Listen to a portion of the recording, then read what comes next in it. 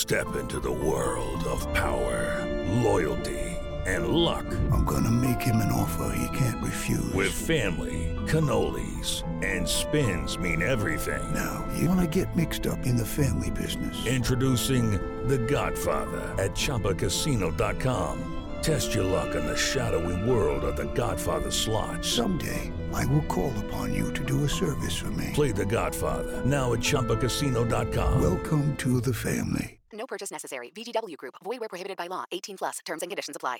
You are listening to the Next Best Picture podcast, and this is our review of Annihilation. Can you describe its form? No. Start from the beginning. What do you think I do when you're away? You think I'm out in the garden pining, looking up at the sky? Why aren't you here? I gotta leave a day early.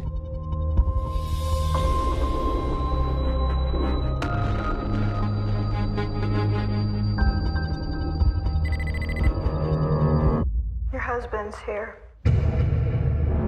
Let me see him.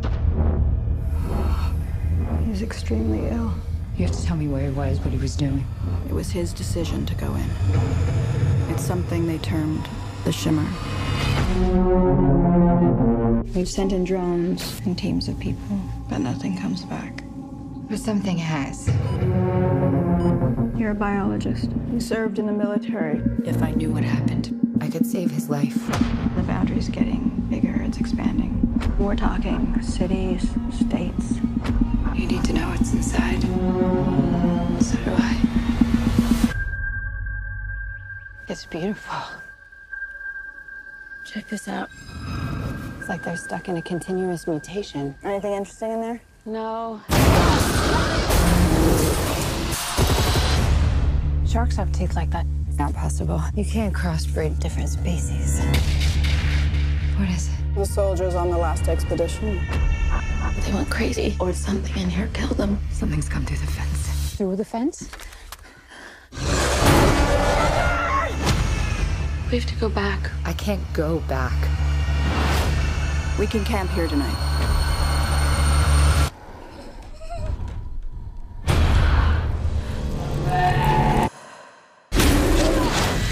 It's destroying everything. It's not destroying. It's making something new. All right, everybody, you were just listening to the trailer for Annihilation, and the story is as follows. A biologist signs up for a dangerous secret expedition where the laws of nature do not apply. The film is starring Natalie Portman, Jennifer Jason Leigh, Gina Rodriguez, Tessa Thompson, Tuva Navatani, and Oscar Isaac. It is written and directed by Alex Garland. Joining me for this review, I have the birthday girl herself, Miss Deanne Chiazese. Thank you. Hello, and happy birthday to you, Matt. Ah, yes, thank you. We share the same birthday. Isn't that, just amazing? I love it. Also joining us, we have Ryan C. Showers. Hi, everybody. And also joining us, packed house today, we have a guest. And the guest is, drum roll please, Jessica Pena, everybody. Hey, everyone. Hi, Jessica. Jess. Hi. Can we call you Jess? Oh, yeah, totally. Okay. All right. All right. So before we get started with this, I want to just ask everybody, first of all, Deanne, experience with reading the book before seeing the movie at all? No, sir. Okay. And it sounds like I'm glad that I didn't. What about you, Ryan? I have read the book, and I think, Deanne, did you read my tweets this morning? Is that why you just said that? I actually didn't. I just have heard that for people who read the book that maybe it was more disappointing just because it didn't quite correlate as well. Well, we'll get into that. Okay. And Jessica? I'm actually in the middle of listening to the audiobooks. I'm in the middle of it, so we'll see. Okay. And for myself, I have not read the book that this is based on. I normally don't do that sort of thing anymore with movies because I have found, maybe in Ryan's case with this particular one, that it hurts my experience because, let's face it, book 95% of the time is usually almost always better. So in any event, though, let's get cracking on this one because there is a lot to crack down with. Annihilation, Alex Garland's follow-up to Ex Machina. hotly anticipated, all-female led sci-fi cast. It is a February release right now that Paramount is dropping out there with little hope. They sold the international rights to Netflix because they didn't think that it was going to do well financially. They told Alex Garland it was too smart and he needed to dumb it down. And when he refused to do so, that's when they sold the international rights. And as a result, it's getting a release, I believe, in the US, China, I think in Canada, and that's it, theatrically speaking. Everywhere else, straight to Netflix in March.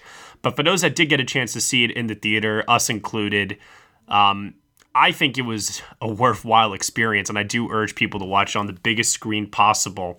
Let's go around the table here. Let's get some first hot take impressions of their own experience.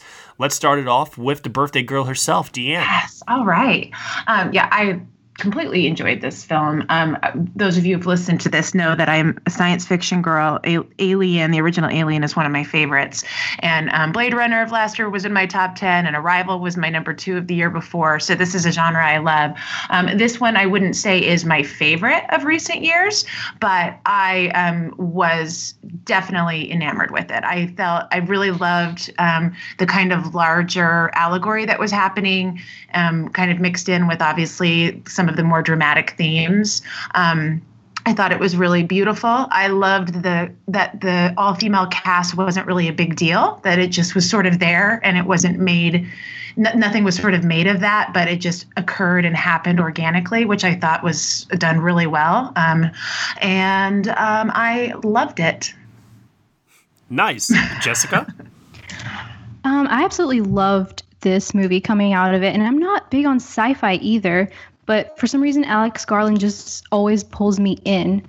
And I love how this one uses strange ideas that are really, they're just challenging us to look at ourselves and our flaws, what makes us human, how we tend to self-destruct, how do we renew again and start over, things of that nature. And I really hope that's how the general audience would respond to that. Fair. Ryan? I think this is a very good movie. Very good. I don't think it's great. I don't think it rises to the level of, say, Arrival in terms of being a masterpiece. I don't think it's as detailed and specific and clean as something like Arrival, nor do I think it reaches the intellectual heights of the book. That being said, it is very good. The writing is very smart, and Alex Garland has a very clear vision, and the acting is good. The set design is to die for. The cinematography is also quite good, but I don't think it deserves to stand next to Arrival shoulder to shoulder. I think it's maybe, if Arrival is an A+, Annihilation is a B+. And there's a lot in that the film did that kind of Hollywoodized the book and made things less complex. And actually, I think it's funny that the studios think that that the film is too intellectual for general audiences, because I don't think that the film is nearly as intellectual as the book. Okay. I will first start off by saying that I was not the biggest fan of Ex Machina. Me either. I know that sounds, I know that sounds pretty like sacrilegious to some that really enjoyed it, but my biggest gripe with Ex Machina has always been, and I've seen the film I think 3-4 times, and each time I see it I try to get over this, but I just can't. I really just don't like the ending. The ending bothers me a lot every time I watch it, and everything else leading up to that, though, I think is phenomenal. What I love so much about Alex Garland, what I know I can always expect from his screenplays, are how well written they are and how intellectual they can be. With this film, he's dealing in something that is quite unique and very interesting, and that is the concept of human biology. And not just in the form of creation, but also to where the title of the film comes from, Annihilation.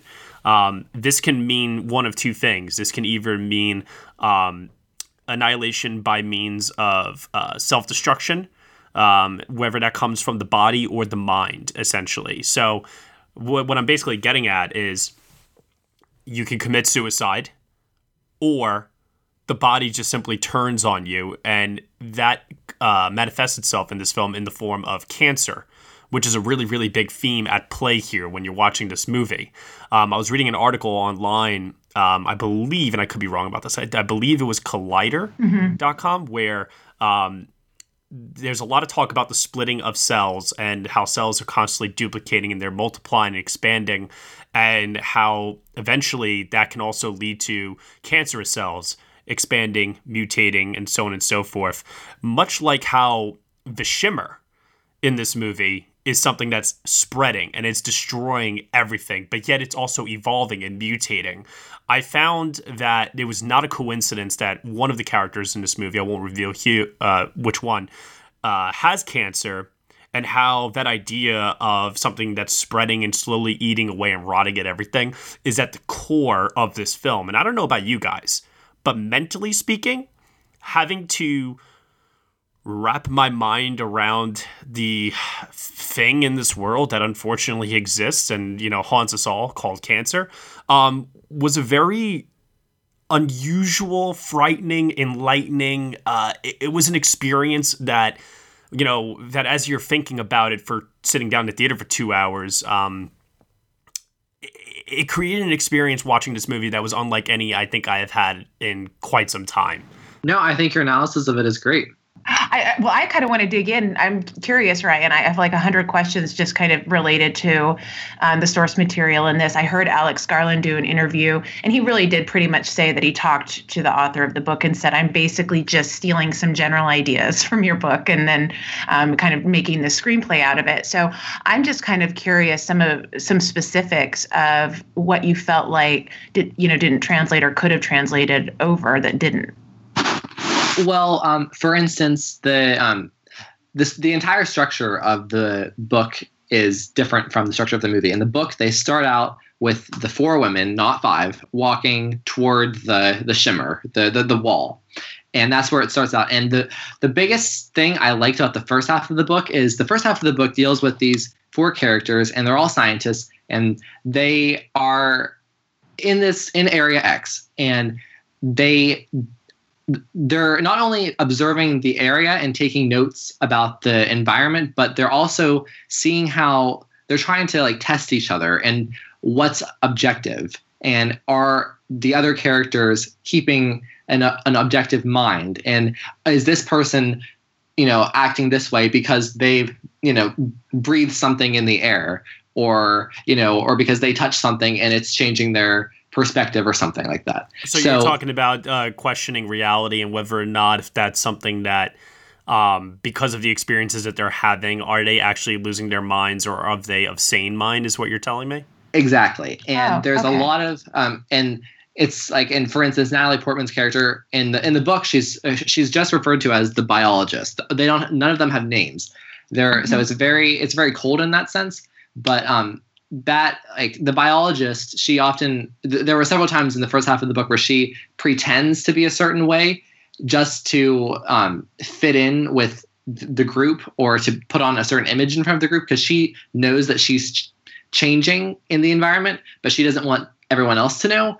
And so that was I thought it was so smart, and the way that the book detailed it was so invigorating and so special. And then so was the cancer allegory prevalent?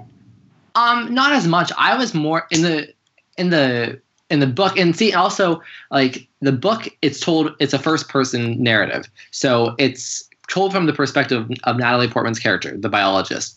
And so is the movie too. Not as much. It's more internal. No, she's in every single scene. She is in every single scene, but in the book, I mean, you were in her head, and I know that I sound. How else is the movie supposed to do that unless they add voiceover narration?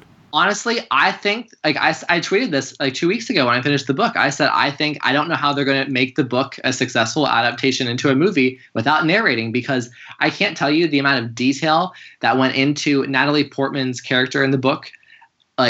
After in the climax of the film, can you imagine the way that the author described how she was being changed or affected by the lighthouse? Well, let me put it to you this way. I think the film works a lot better because it is subject to interpretation. I say this because, Jess, you saw it twice opening night. Yeah. Wow. I love that. Jess and I talked afterwards, between screenings and after screenings, and what I found really funny was I said to Jess, I was like, did you get the Adam and Eve and the Garden of Eden reference? And she was like, no.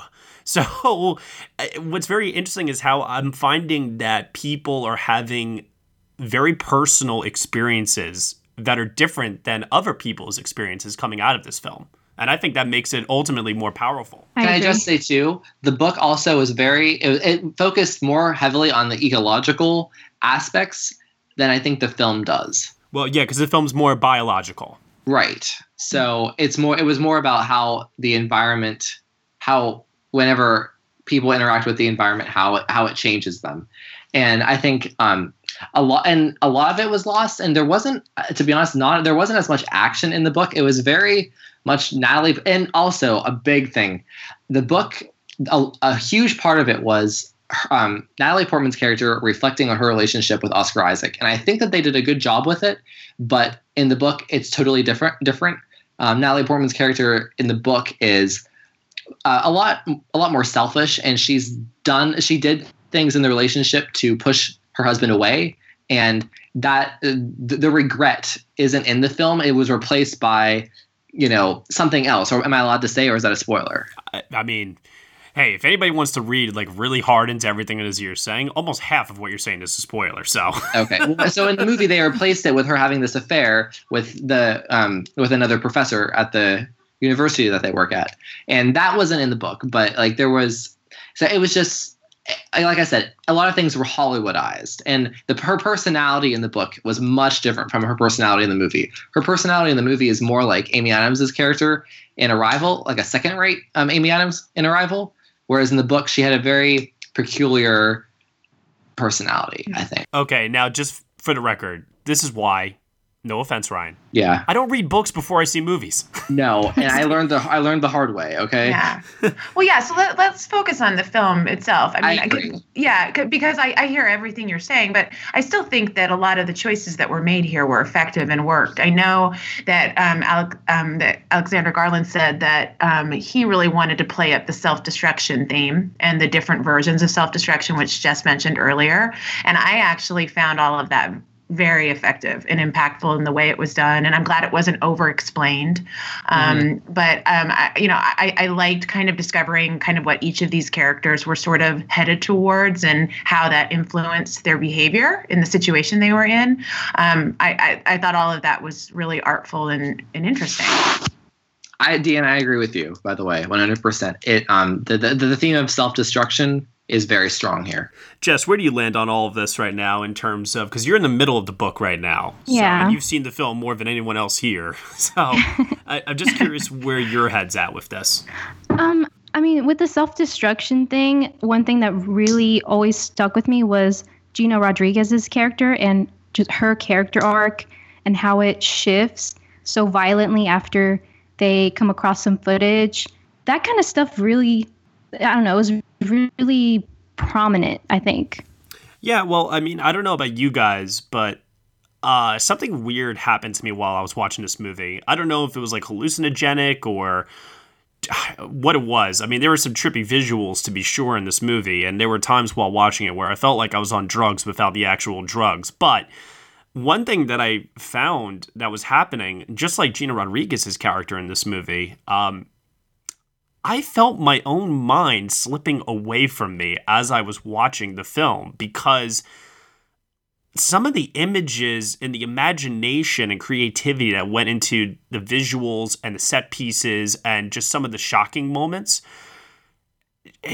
I don't know about you guys, but I legitimately felt myself getting lost in the movie. Yeah, it was definitely like a dreamlike nature to it. Mm-hmm. And nightmarish too. The last 20 minutes especially, I think, were hallucinogenic and, to use your word, Matt.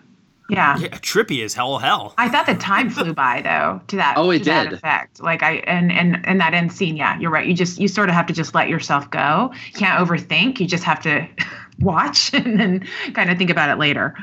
And I was telling Jess when the movie was over, I was like, those credits. I mean, whoa. Yeah, I sat through the whole thing twice. Yeah.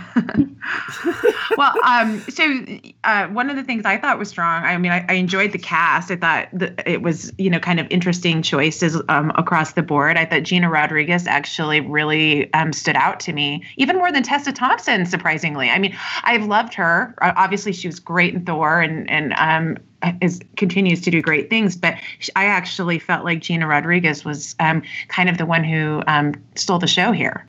I agree. What amazed me about Tessa Thompson is how she's trying to play a younger person than she actually is. Like, this was supposed to be somebody who was, 21, 22 years old, probably? Right. That was like the post-grad, they said, right? Yeah, right. And I thought that she played that actually extraordinarily well, considering some of the other roles that we've seen her in lately. Do we think that this is one of Natalie Portman's highlight performances? Yes. Like, not Black Swan or Jackie, but like, is it in her top 5, top 10? Yes, top 5. I would say top 10 for sure. I think I think it would probably it'd be around 5 or 6 for me. I honestly think this is going to sound so strange. I don't even know how to, but I think she was so good for this movie, but I don't necessarily know if it was a perfect showcase of her talent. I think she was so good because she has this confidence to her, but that, that makes it totally work, but she can also be vulnerable. And So I put it right in the middle, I guess. Where I think in Black Swan, there was so much more for her to do. And in Jackie, there was so much more for her to do. Mm-hmm. The only thing that really gets me thrown off with Natalie Portman in this movie was when she's explaining how she was in the Army for something like, 7-8 years. And now she's been a professor for another 7-8 years. And I'm like, Natalie Portman, you are still like so youthful looking. I don't like. Where did all this time in your life Queen go? Amidala. Well, the scene. There's a scene towards the end where Natalie Portman watches a video recording, right before the climax. That is devastating, and I think that's definitely her highlight. The highlight scene for her acting. You're right. That was really good. Film. Yeah, that would be the real moment, right? Yeah, I mean, like, when you think about, like, her great performances that she's given, Closer, Leon the Professional, V for Vendetta, of course, Jackie and Black Swan. I'd put this in up there in those categories. I think it's her 5th best performance, personally. The thing that I did not like, personally, with the cast in this movie was nothing to do about the performances or any of the people involved. It had to do with this one scene where Alex Garland does not necessarily give these characters qualities and traits that stood out so much to me, especially in a scene where Lena, played by Natalie Portman, is getting herself acquainted with each one of them individually. But they have like this scene where she's rowing, and one of the other characters explains to her like each character's backstory in this very small condensed speech. And I just thought to myself, what a lazy piece of writing to give these characters like some backstory instead of having it sprinkled organically throughout the movie. Did anybody else get that feeling? No, I was fine with it. But I don't know. Yeah, that's a good point. I think too, what it would probably do better is if you were rewatching this, I think what you're describing, Matt, would be better and probably smarter. But for the first watch, I actually liked it because for me, it was like, oh, okay, now I get it. Okay, I like it. This is where we're going. You know what I mean? Mm-hmm. So I found that it worked, but I could see on rewatch that you could kind of dissect that and do it in more clever ways and more subtle ways, and that could have been effective as well. Sure. It was probably a little lazy. I'll give you that. Yeah, but I don't think it distracted me from the film. It's literally my only complaint about the movie, actually. I really got nothing else to harp on other than that. Otherwise, this was something that like, I don't expect a movie like this in February. No. And Black Panther. And I feel... Yeah. I feel like such a jerk. A great February. I felt like such a jerk because I took like 5 minutes and just crapped on the movie. But I don't mean to. I think it's really, really good. And for a February release date, I was watching the ending last night. I was like, oh my God, like this is such a great thing. I can't believe we have this right now. Right. Yeah. But I do need to ask, I want to pose the question. Do you guys think Alex Garland is at the level of, Denis Villeneuve or Nolan or, the really high profile directors? Because I feel like people have such an affinity for Ex Machina that people are trying to lump him into that category. And I think that he's very good, don't get me wrong. And he has a clear vision and he knows where to put the camera and the story he wants to tell visually. But I don't think that he has perfected his craft yet. Let's be very clear about something, okay?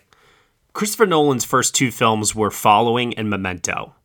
Nobody really paid attention to Following. Memento was kind of the breakout movie for him. He followed that up with Insomnia, people forget. And Insomnia is a solid movie. It's not a great movie like Memento is. Right. So I think that comparison is unfair. And then Denis Villeneuve, most people haven't seen Denis Villeneuve's first 2 films. They think Prisoners is his first film, which it's not. So I think that comparison's unfair as well. I think people need to give Alex Garland a little bit more time before they start putting him up to those levels. I totally agree.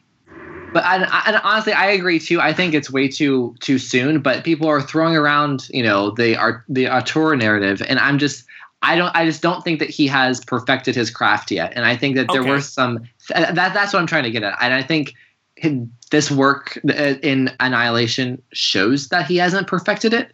I think it's a great effort, and he did a really great job. And this is going to be a great movie. And I think looking back and rewatching it, it will be greater and greater in time to come.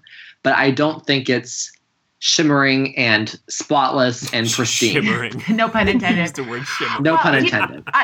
What's interesting is his filmography, he's a writer first and foremost. Yeah. That's what he did for so long. And so I do think, and I get excited about the fact that he is showing this much promise with these first 2 films, with that clear storytelling vision in the writing as well, because I think he's on his way. My God, this is a great sophomore direction film that we saw. So but I don't think we're there yet. But I will say it excites me more now because of Annihilation, less so because of Ex Machina, because I, like you guys, just liked it. So yeah. Jess? I think he's certainly headed that way, maybe within the next 5 to 10 years. I'm a huge fan of these 2 films that he directed. And even 28 Days Later, I remember really liking that one. And it's apparent that he's very true to the idea that in the sci-fi genre, you have permission for all these bigger ideas and playing up to analogies and metaphors and stuff like that. Yeah, I definitely agree with you on that. He definitely has a clear sense of vision, creativity, as well as, like you said, Jess, the willingness to explore very big ideas. You look at any one of his screenplays, like Never Let Me Go or Sunshine, even though that third act in Sunshine is still a mess. Even popcorn entertainment, something like Dread. The guy definitely knows what he's doing on the writing level. I think directorially speaking, while I don't think this is a sophomore slump, I could see a point where maybe a desire to try and always top himself could get him into a little bit of trouble, because I do feel Annihilation is more bold of a visual challenge than Ex Machina, and I feel that there's obviously a lot more elements at play in Annihilation. One thing in particular that really stood out to me, and that helped make this film so unique, and I don't know if you guys agree or not, let me know, is I've never seen rainbow flares in cinematography before, lens flares. And just even that rainbow color effect was something that, for me, I was like, wow, when's the last time I saw something like that in a movie before, Yeah. I thought the visuals were really strong. Obviously, it's the same team from Ex Machina, right? who Oh, is it? Rob Hardy, I believe. Yeah, it's a lot of the same carryover people, if I remember right, Jess, right? I think it's like Oscar Isaac. Yeah, but I think even for I think production design, all of that kind of carried over from that same group that he had worked with. So I have such a weird question here. So I did think it was really beautiful. I thought the alligator, and like I thought the visual with the flowers in the human form, like that was really stunning to me. I loved that. Anyway, but I had this weird moment with the bear, where I was not sure if I was seeing dodgy effects or if it was intentional. Like there was almost like some translucence happening. Did anyone else see that? Am I crazy? I did, but this is one of those instances where the storytelling and every other element at play is so strong that I could forgive visual effects that are not on the same level as something like gravity. So you feel like it was a shoddy effect and not intentional. That's what threw me. No, I didn't think it was intentional. I think the visual effects for this movie, what's the budget on this? 40 million, 30 million? Where Ex Machina was like 15, I think. Yeah, I mean, I still think the visuals on Ex Machina are stronger because they're much more simplistic, and as a result, you can hide them better and integrate them into the visuals, the art direction, and everything else. They're just much more subliminal. Here, they're a little bit more pronounced, and as a result of that, they draw more attention and scrutiny to themselves. While I found the alligator and the bear to not be the best visual effects in the world, I did find everything in the last 20, 15 minutes to be amazing. And the score really picked up there. There was when that blossom opened, you know what I'm talking about? And the music picked up there. I got some chills. Got some feels. I'm still thinking about that score, honestly. Yeah. It really builds. Were you a fan of the score? I was. It was so jarring, and the thing of nightmares really, like, a lot of things in the film are, but I'm still thinking about that score, definitely. Yeah. I kind of, sort of. I mean, wait, so you're not a fan of the visuals and the score? He's checked out. I thought the visuals were great. I really did. I don't think that a film is going to have better art direction than Annihilation this year. I'm saying it right now. Whoa. All right. Gauntlet. I think, they definitely had a lot of great moments with the cinematography and the sound too in that like final sequence. There's no denying the sound work. The score, I was like, there were moments I didn't like it, but it grew on me by the end. To say it nicely, I guess. I don't know. I sound like such a pessimistic jerk. I don't mean to be, but that's just.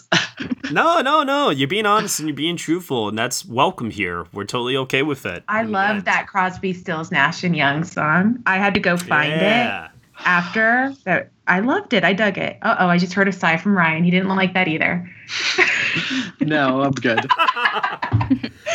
Okay. Well, so I have one more thing I just wanted to bring up that I'm curious about that's been on my mind. It's so interesting, this development of science fiction over the last 10 years, sort of in general. And I think it's such an interesting genre because, this one kind of crosses over to the horror realm. But I also think there's kind of this level of science fiction filmmaking that has this dramatic, like that crosses over completely into dramatic themes, obviously Arrival's and just one of many examples. And then there's true science fiction, if that makes sense. And like, obviously I tend to like lean towards these that are a little bit more cerebral and have that, gravitas to them versus like an Alien Covenant of last year, which to me was science fiction all the way. So I'm just kind of like poising that, I guess, as where's that going, and has it become kind of its own thing because we're getting at least a couple of these every year. I will say this. I have had a vision,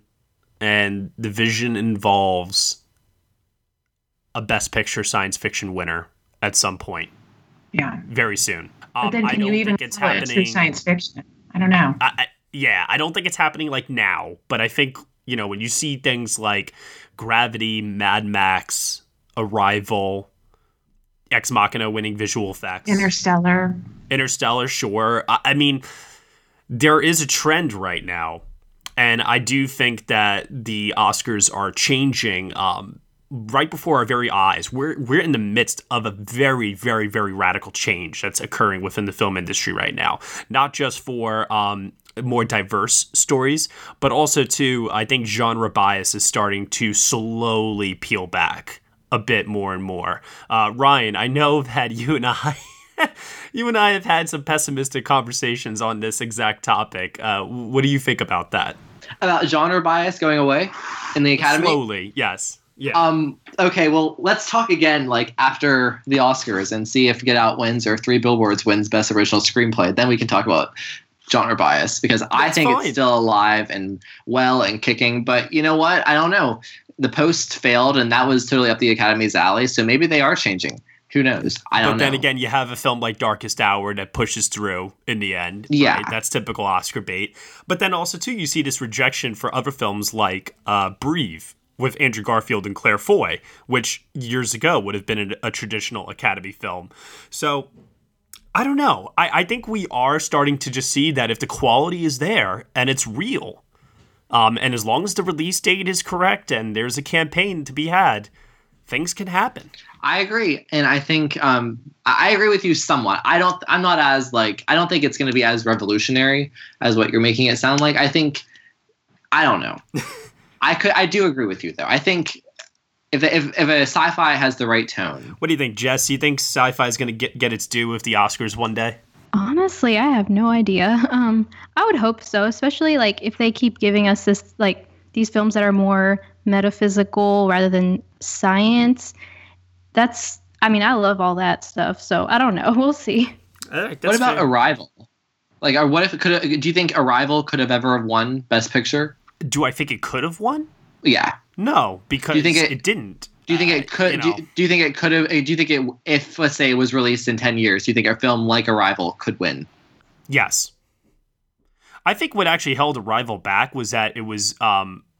This is real. I mean, it's funny because we're trying to talk about Annihilation. We're talking about Arrival.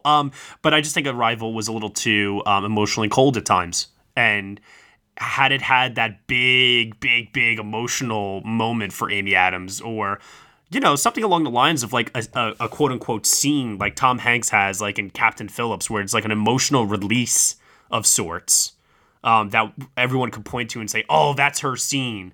Not only does that help her get a nomination and get closer to a win, that also helps the film, too. Even though people still were able to emotionally connect with the film as it was, because of Denis Villeneuve's presentation of those flashbacks and how he was able to weave those in. I want to get off the Arrival train for a minute. Let's get back on the Annihilation train. Let's move over, actually, really quickly. Let's diverge into spoiler territory for a minute here. I do want to talk about this ending. I want to talk about what you guys think about the ending and what it represents. So for anyone that's listening right now, if you have not seen Annihilation, skip ahead all the way to the very end where we give our Twitter handles, and we are about to go into spoilers. Let's do it. You want answers? I think I'm entitled. You want answers? I want the truth! You can't handle the truth! Jess, you saw the film twice. I imagine that you probably had time to ruminate on this and think about it a lot. What is your interpretation of the ending to Annihilation? Okay, wow. Where do I even begin? It's definitely, it can be divisive, I guess, depending on how you look at it. I think a lot of it was reflection of our own selves, and I think that's really what it was trying to get at with the alien aspect of it, and the part where it mirrors her. Mm-hmm. It's like really creepy, but also, I don't know, I guess it was a lot of self-reflective, self-destruction, and I think it was trying to get to the heart of that, and I think that's what it meant. So you think her and the alien become one at the end? Or do you think that it imparts a piece of it onto her and she mutates? Honestly, I think it could be both. I was talking about it with my friends afterward, and some of them think, what if, we're being told this story by her. She's narrating her experience. So she could be, should we trust her? Is she the alien, like reflecting? Well, my only thing about that, and I talked about this with my sister who I saw the film with afterwards, I said, Oscar Isaac, when he emerges from the shimmer, and we know now that is not Oscar Isaac, it doesn't remember anything. All the answers to all the questions are, I don't know, I don't remember.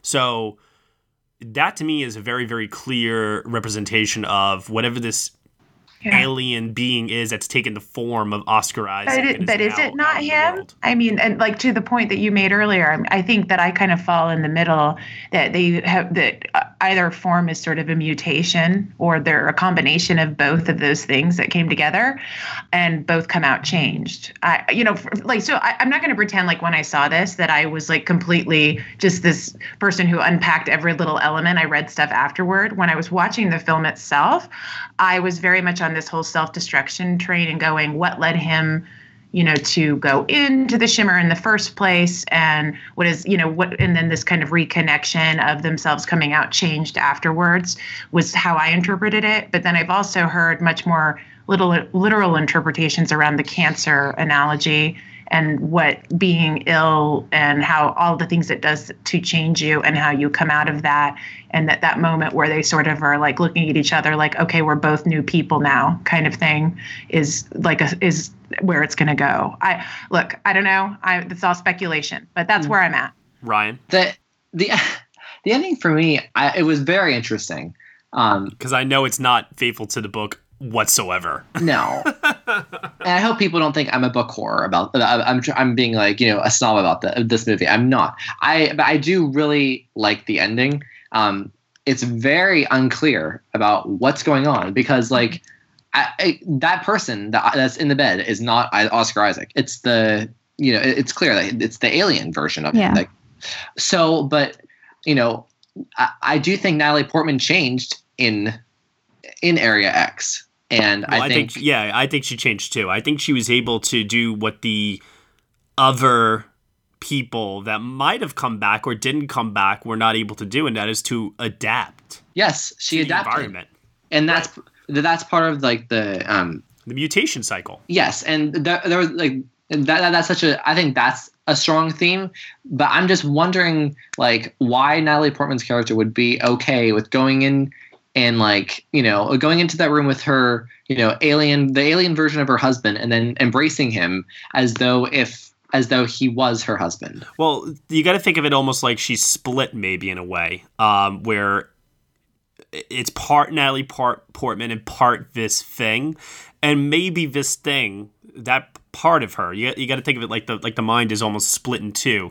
This thing recognizes, hey, this looks like your husband. This is where the whole Adam and Eve thing comes into play. The idea that you have this ability to restart the earth, and because I'm part alien and that's alien, like that's gonna be okay, and we're gonna take over the world, and everyone else is gonna get killed, and we're gonna restart humanity essentially. That's like a really crazy interpretation, but no, it's interesting. I guess my interpretation, I think that she's more her old self than she is mutated, if that makes sense. I don't think it's 50-50. Like she's 50% who she was before and 50% of mutilated Lena. I think that it's just she has. I don't know. I still think it's her. It's still her. It's just she's not like overcome by this. Right. Where you're saying he is not him. Exactly. I just love how like dumbfounded you are by categorically. He is literally not him. Yeah, definitely not. That is not Oscar Isaac. 100%. That is not Oscar Isaac. So it just confuses me that like I just thought it was a weird character choice that Natalie Portman would be so willing to just jump into his arms. Does it have to do with the guilt? But it's not him.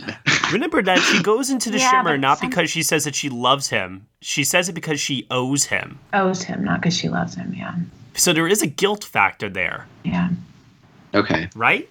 I mean, it plays in. Whether it has anything to do with that choice, I don't know. But I mean, I thought it was very interesting in how she chooses to go into the shimmer knowing very well that it could mean her own death, but she does it because... Not because she loves him, which is what I was interpreting at first. I'm like, oh, that's her husband and she loves him and she's going to go in to try and save him. And that's like typical storytelling.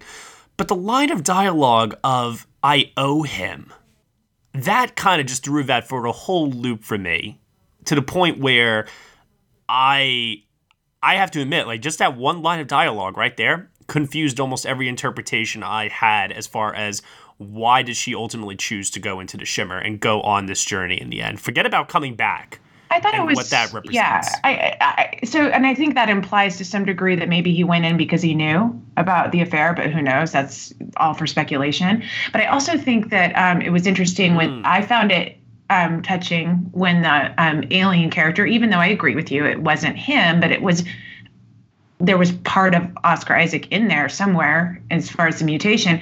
But he says, "Are you Lena?" Like he's completely familiar with who she must be.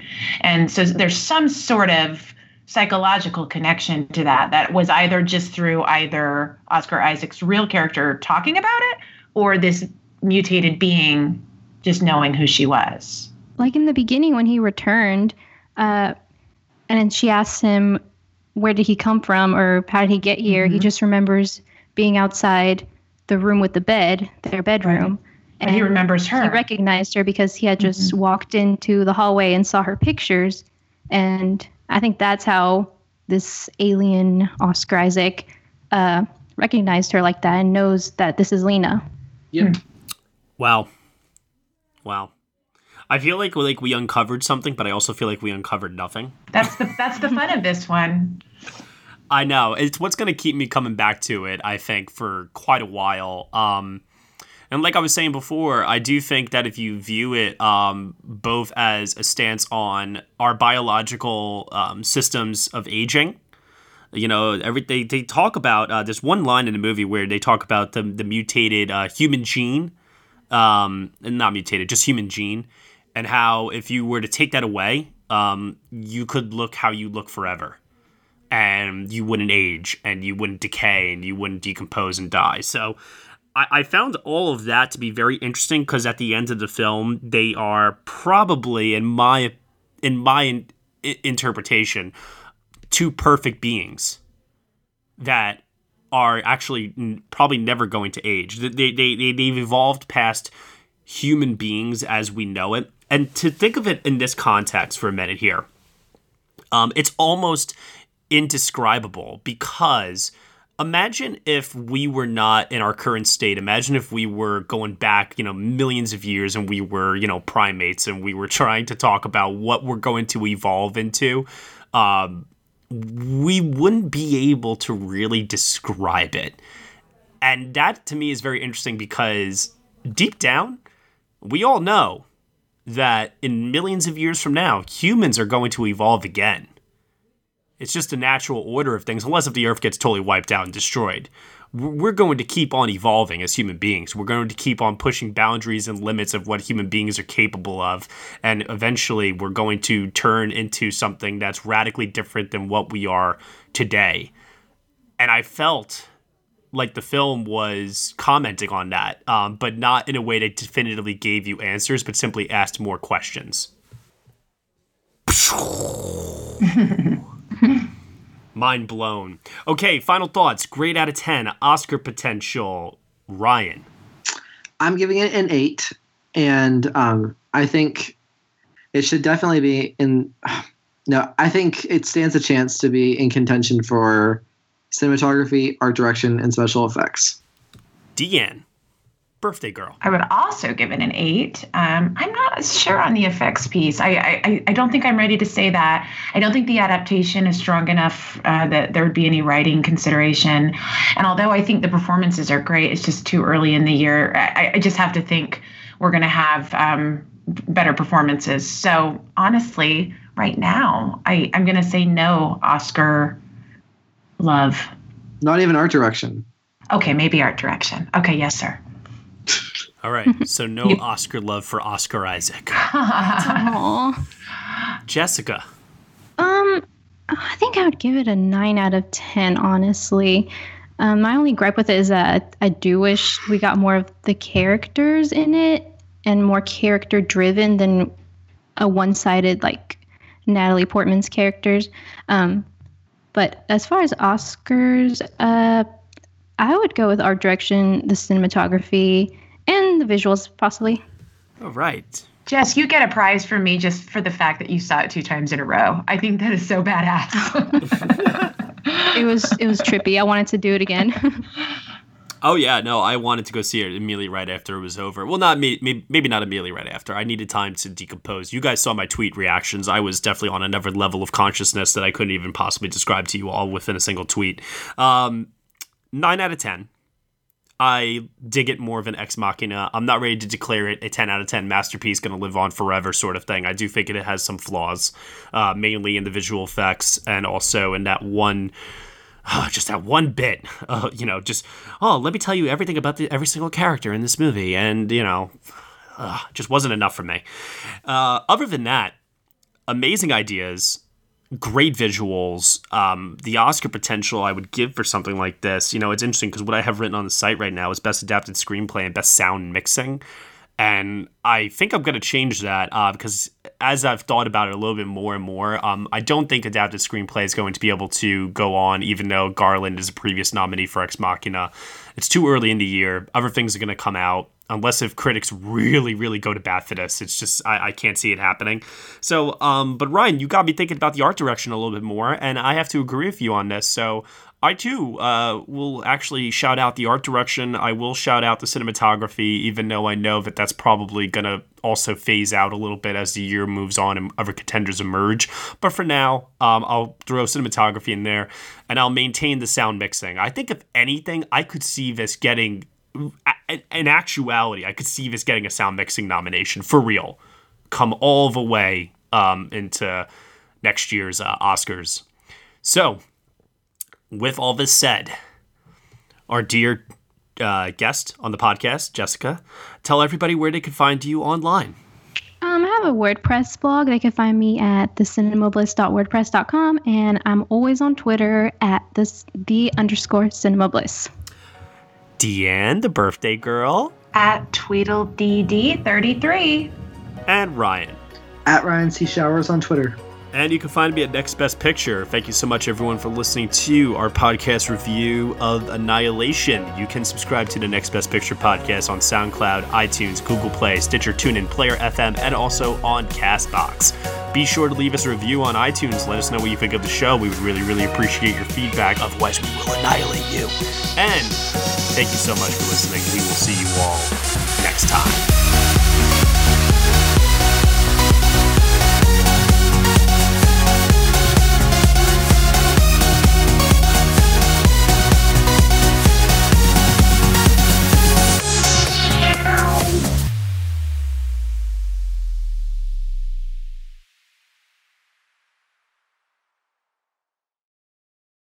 With the Lucky Land Slots, you can get lucky just about anywhere. This is your captain speaking. We've got clear runway and the weather's fine, but we're just going to circle up here a while and get lucky. No, nothing like that. It's just these cash prizes add up quick. So I suggest you sit back, keep your tray table upright, and start getting lucky. Play for free at LuckyLandSlots.com. Are you feeling lucky? No purchase necessary. Void where prohibited by law. 18+ terms and conditions apply. See website for details.